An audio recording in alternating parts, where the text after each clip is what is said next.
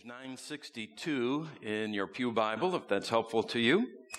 When I say attention, I am intentionally using double entendre because what we come to this morning sounds much like a general barking orders to his troops as an apostle exhorting a congregation.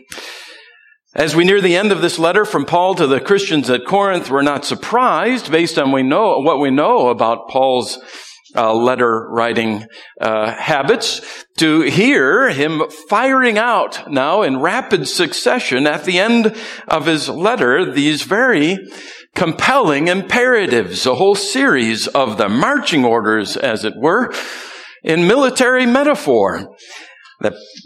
Whatever Christian congregation should be reading them and hearing them at the time to a better way. Somewhere I read last week that these two verses really sum up the entirety of our Christian lives in 5 verbs. Well, maybe you will be inclined to agree when we have read them after we first pray. Gracious God, give us, we pray, humble and teachable and obedient hearts, that we may receive what you have revealed, that we may do what you have commanded by your strength at work in us. We pray in Jesus' name, amen. 1 Corinthians 16, verse 13 and 14. Be watchful. Stand firm in the faith. Act like men. Be strong. Let all that you do be done in love. Dear flock, there are many ways, aren't there, in which we may falter as Christians and stumble and fail and even fall. Many times and occasions for us to fall asleep, to totter, to lose our nerve. We've certainly seen many of those examples over the past year and a half that we've spent together here in 1 Corinthians, holding up the mirror of God's law to ourselves and having our own shortcomings exposed to our view in that reflection. And just as surely as these words of Paul were meant to spur our spiritual fathers and mothers on in the faith, the saints of old, into action, so they vividly call us here today, his saints in this sanctuary and all in the hearing of my voice today, to a lively faith, to a devoted life, to belief and to action as Christians and as a congregation in and by and response to the grace of God lavished upon us, and you'll hear this again and again today, his strength made perfect in us. His strength. These are our orders. That's what we've just read. So we'll do well as soldiers to acquaint ourselves intimately with our orders now, and I can think of no better way than simply to consider them one by one and what the Lord requires of us as Christian soldiers. First, Paul says we must be watchful. Other English translations say, be on your guard, or be on the alert. Be watchful. What we need is not only an absence of sleepiness now, of sleep, but a determined effort at wakefulness, a deliberate alertness as Christians, lest our spiritual enemies take us before we're even aware that the danger is upon us. This is Christian vigilance. Now, here's the thing about passages like this one. Too easily they become a slogan for us, don't they? Just mere slogans rather than realities. Too easily we put on a show of watchfulness. Even convince ourselves, perhaps, that we're being watchful when we're not. You're all familiar with the images of the Queen's guards at Buckingham Palace with their red tunics and their bearskin hats, right? Perched on their heads, standing erect at their posts, stoic, unflappable, undistracted. And then the changing of the guard ceremony, I understand, is quite a sight to see. Accompanied by full military band, the ceremony is colorful, and one regiment takes manfully charge after the other. But you might remember back in 1982, Queen Elizabeth was awakened from her sleep by the presence of a man sitting at the foot of her bed, and it wasn't Prince Philip either. What did she do? You know what she did. You tell me. What did the Queen do? Nope. No. But you're going to know in a minute. She kept calm and carried on, right? That's what the Queen does, right? Kept calm and carried on. She did eventually get around to the guards thing. That's exactly right. But first, she carried on this conversation on that July 9 night with this man sitting at the end of her bed in dirty jeans and a T-shirt. He, not she, cradling a broken ashtray in his hand, dripping blood onto the royal linens from his lacerated hands. Now, eventually, she was able to pick up the phone and call the police. Now, here's the interesting thing. The police didn't arrive till like 12 minutes later. And I think, according to some reports, they didn't even believe it was really true. It was one comedy of errors after another, really. But it was, in the end, a footman, actually, not guards or police, but a footman who seized the intruder. So much for the palace guards. So much for all the regalia and the ceremony. How had he gotten into Queen Elizabeth's private apartments in the first place? Well, this unemployed laborer, Michael Fagan, climbed up a drain pipe. We could add our own stories, of course, from this side of the pond of people who've made it past our sunglass sporting black suits talking into their sleeves at the White House as well. It's entirely possible, apparently, to put on all manner of show of guardedness while failing miserably to keep guard. Slogans and Christian T-shirts and rubber bracelets. These are not tools that these are not sufficient to keep us on our guard for Christian soldiers when temptation is shimmying up the drain pipe and sneaking through the back window.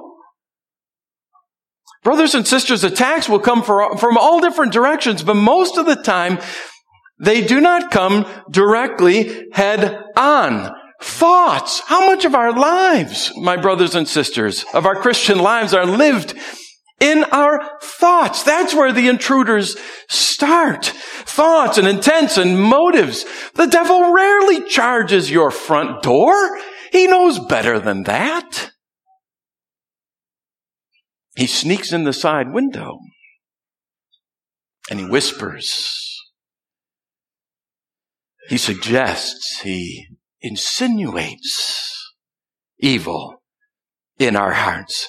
And then our guard down, we sort of let those things roll around a little bit, don't we? Those sugar-coated poisons, we roll them around on the tongues of our souls. Now, we don't intend to swallow, of course. Just to savor. Just to taste for a moment or two that idea, that thought, that emotion, that feeling, that fantasy, enough to stir and awaken desire just a little bit, we think, but convincing ourselves all the while we have this under control. Yes, I am a very attractive person. Very cool. We let ourselves think. Don't we look lovely on that Facebook page? My, how many likes already. Yes, I am clever. Look at those words I've just written. My. Oh, isn't she good looking? Isn't he impressive? I wonder what it would be like.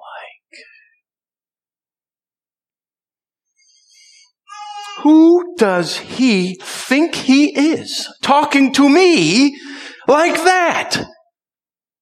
Why does she get all the attention? What's so special about her?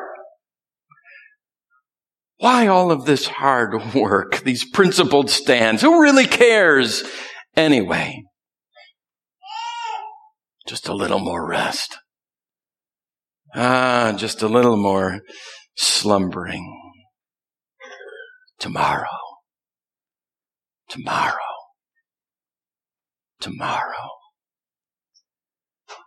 The intruder is in the house.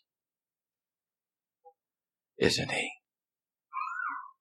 He's strolling around the very throne room of your palace.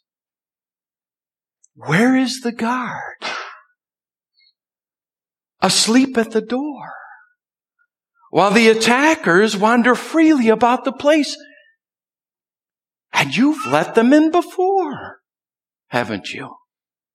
So they're not really strangers anymore. They know their way around your house. You know, it's an interesting sidebar to add here that Mr. Fagin's Chambre Boudoir conference with the Queen was not his first self-guided tour of Buckingham. He had snuck into the palace before on an earlier occasion and wandered the rooms, grabbing a bottle of wine and a wedge of cheese and some crackers, and then enjoyed them sitting on the throne. When we're not on our guard, sin subtly creeps in, and as mere thoughts. It comes in as even impure motives behind what we do. Why am I doing what I'm doing right now? What is my motive? For the love of God? For the praise of men? For my own aggrandizement? Let all of the would-be visitors to your hearts be halted, not at the door, not at the window, at the fence, my brothers and sisters, and be forced to show their identification, and if need be, to be frisked for concealed weapons before they pass security. Keep watch against the world, my brothers and sisters. Keep watch against the evil one who prowls like a lion, the scripture says, to devour. Keep watch against yourself.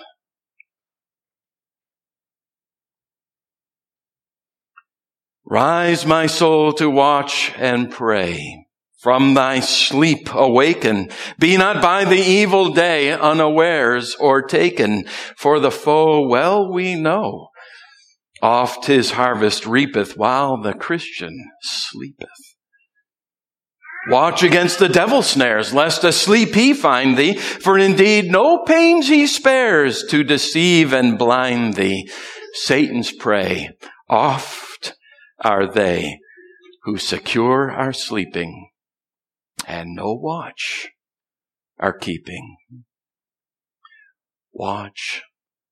Let not the wicked world with its power defeat thee. Watch lest with her pomp unfurled she betray and cheat thee. Watch and see lest there be faithless friends to charm thee, who but seek to harm thee. Watch against thyself, my soul, lest with grace thou trifle. Let not self thy thoughts control, nor God's mercy stifle. Pride and sin lurk within. All thy hopes to scatter, heed not when they flatter. To keep watch, my brothers and sisters, you will need to keep your senses sharp. Christians cannot play around, therefore, with drunkenness, with dope and drugs that dullen, with entertainment that causes the guard to doze and leave the door cracked for temptation and sin to weasel their way in. This is why Christians must also, those are the negatives, they must instead be immersed in the Word of God and in prayer, keeping their skills sharp, honing their swords. Why regular attendance to worship is so vitally important to Christians who would live the Christian life, and surrounding themselves with good influences, Christian brothers and sisters, Christian fellowship and Christian accountability.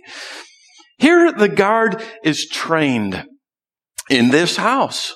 Week after week, morning and evening training takes place in this house.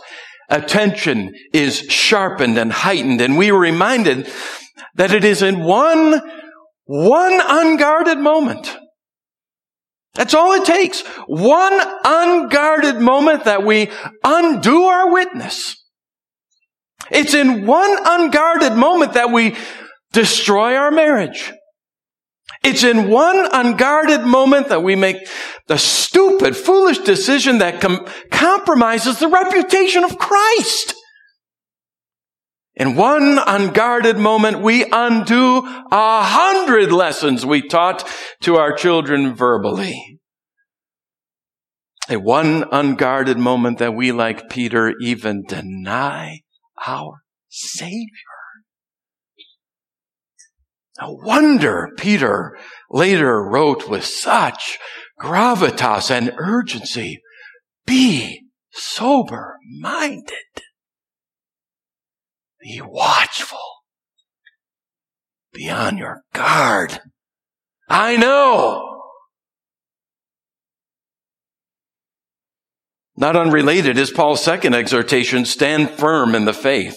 It's not unrelated, I say, because it is the one who is sharply on guard, who is also firmly in his stance, right? The two go together.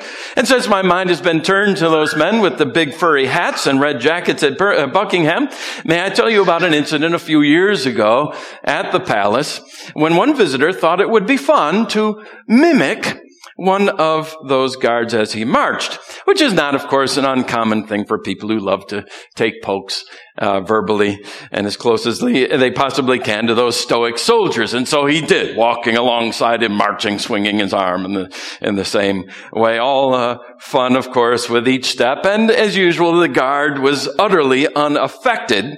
That is, until this joker, this tourist, decided to reach out and put his hand on the soldier's shoulder. And in a flash, that joker found himself looking down the sharp edge of a bayonet fixed to the business end of an SA-80 assault rifle and being ordered, full blast, get back from the Queen's Guard. You see, the Christian who strolls his way nonchalantly, unwatchfully down the sidewalk of life in his spiritual t-shirt and hat backward and sagging jeans can easily find himself knocked on his backside in an instant by any passerby, let alone someone intending to attack. Instead, you, watchful Christian, are to stand firm, that when the tempter comes and puts his hand on your shoulder, starts whispering in your ear, you saw him coming from a mile away. You have your feet now firmly set on the ground and your bayonet drawn, whatever may come against you and whoever may assault you. Now, what is that foothold that you're going to take? Paul tells us what it is. It is the faith. Stand firm in the faith. That is, stand in your confidence in the revelation of God in Jesus Christ. That's the foothold for your feet in which they will stand firm. The revelation of God in Jesus Christ. That is the faith. By the way, let me add very quickly, Christians, it is not your faith on which you stand firm. Do you understand that? We don't stand firm on our faith. It is that on which your faith stands that keeps you standing. Do you see the difference? We don't put our faith in our faith. We put our faith in Christ. That's the solid rock. That's the foothold. On Christ, the solid rock, I stand. All other ground is sinking sand.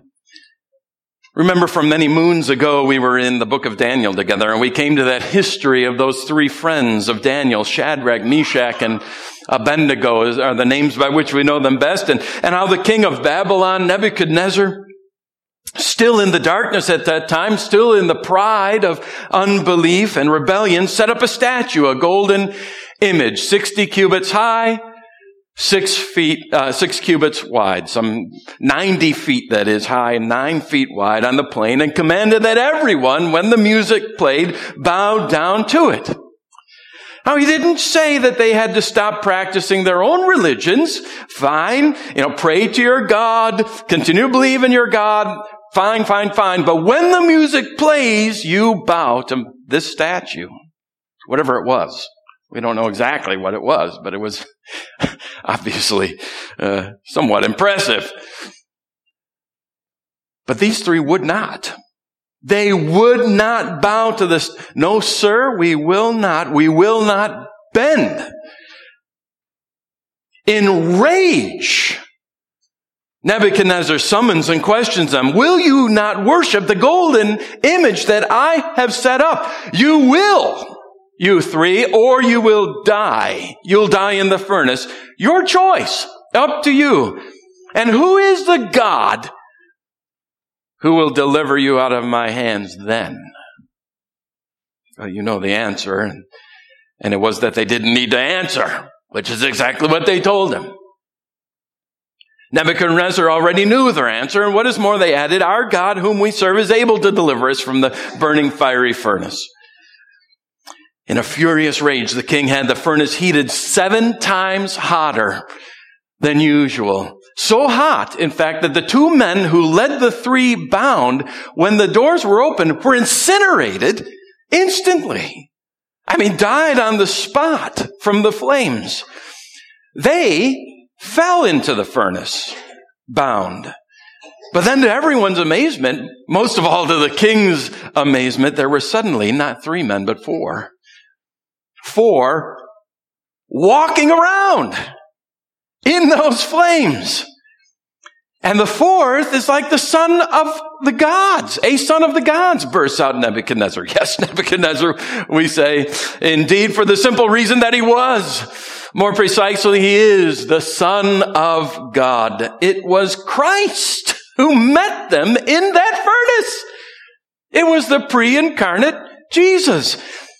Because when we stand firm in this spiritual war, Christian, in which we are engaged, when you refuse to bow the knee to the world, when you stand for truth, when you live uprightly and against every foe that blows against you, every force that threatens to crush you and cause you to depart from obedience to God, you never stand alone.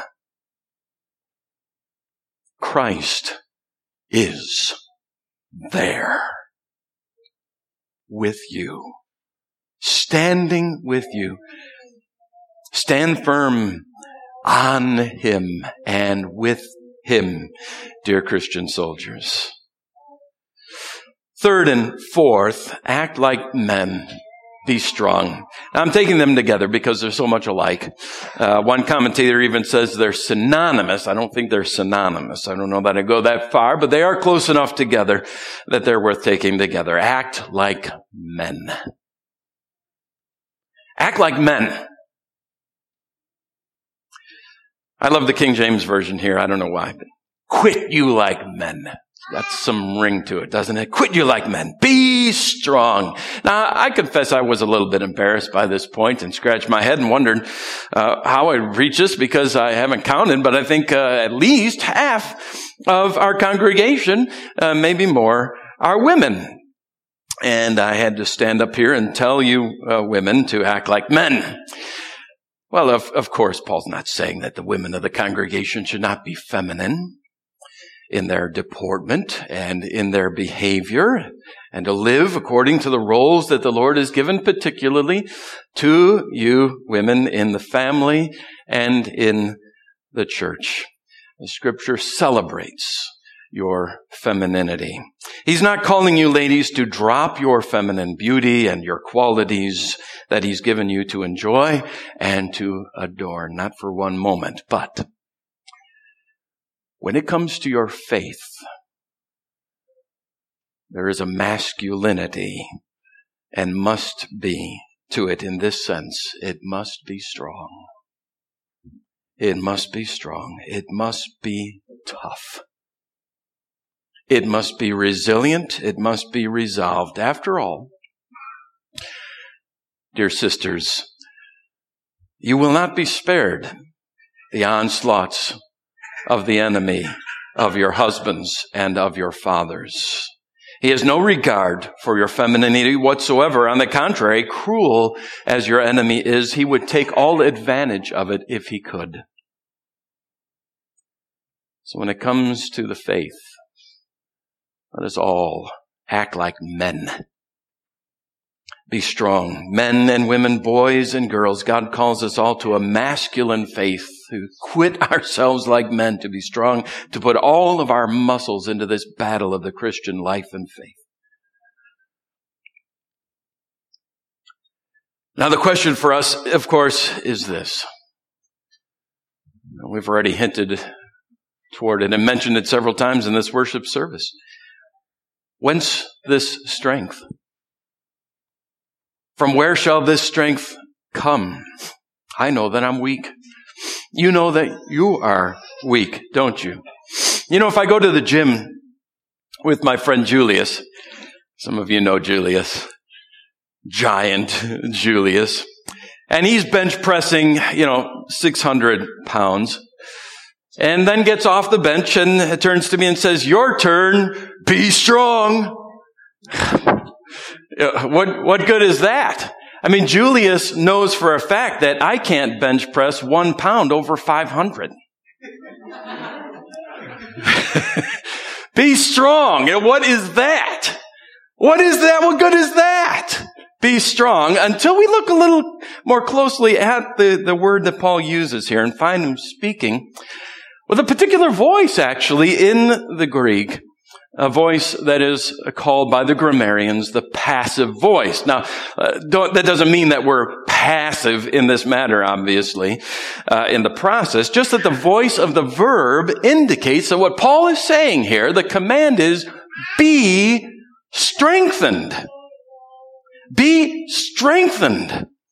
And how shall we be strengthened? Well, you could tell me. I mean, you know all the passages. Look anywhere in the Bible for the answer. Look at the Psalms. We sing it in this sanctuary. I lift up mine eyes to the hills. From whence comes my help? My help comes from the Lord, who, just in case we forget who He is, made heaven and earth.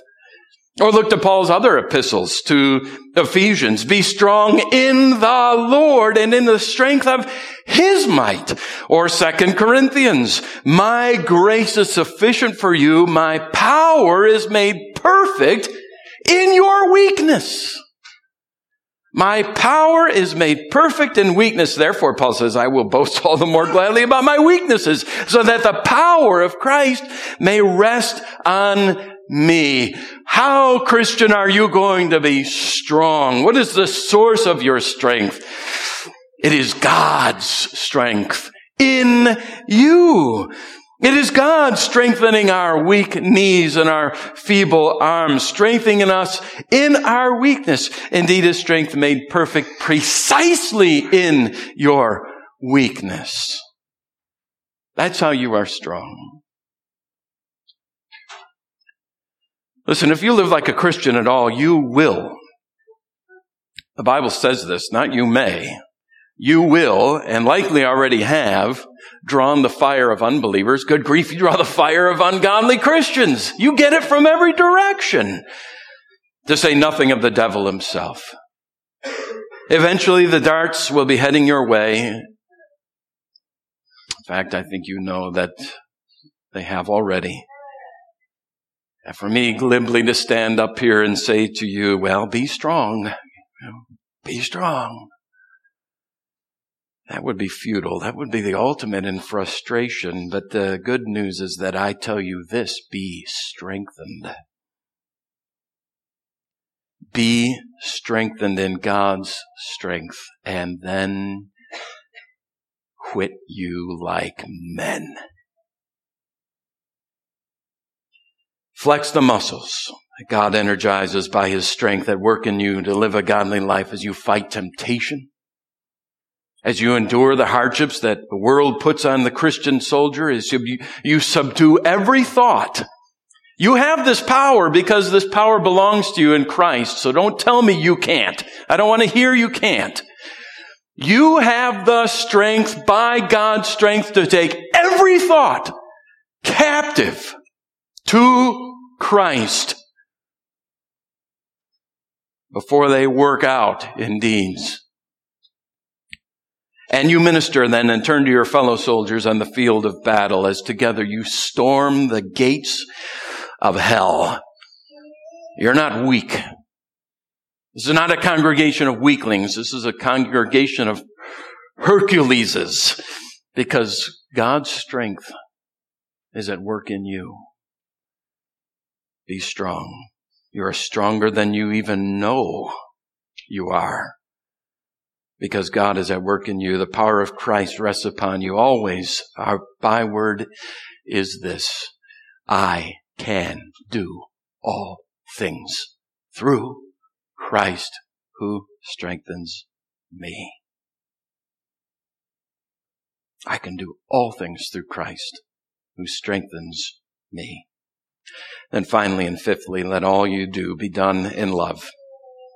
Now, I'd feel kind of bad if for having come to the end of our time this morning and not having time to spend as much time on this fifth commandment as I have the first four, but you yourselves know that we spent weeks and weeks and weeks on this topic of Christian love. So go back, review chapter 13, listen to those sermons if that will be helpful. But let me point out to you just one thing.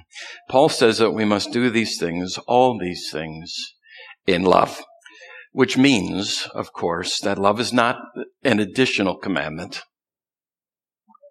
Love is not something we sort of tack on to the rest of these things. No, love is the all-governing, all-saturating, all-consuming command, isn't it? Watch, stand, act like men, be strong, but all of it in love. All of it in love. This is the life-governing principle. This is the umbrella under which everything else exists. This is our comprehensive mode of operation, soldiers. It is love. Sometimes, alas, we're apt to forget this as Christians, aren't we? We're all together ready to fight. Oh, we're ready to fight. We love fighting, don't we? We're ready to fight. Show us a fight, we're going to get in it. But not lovingly. To act like men, but not like men whose passions are channeled by love. The surest path to conquest is, as Jude put it, to keep yourselves in the love of God. You want to know how to wed strength and love?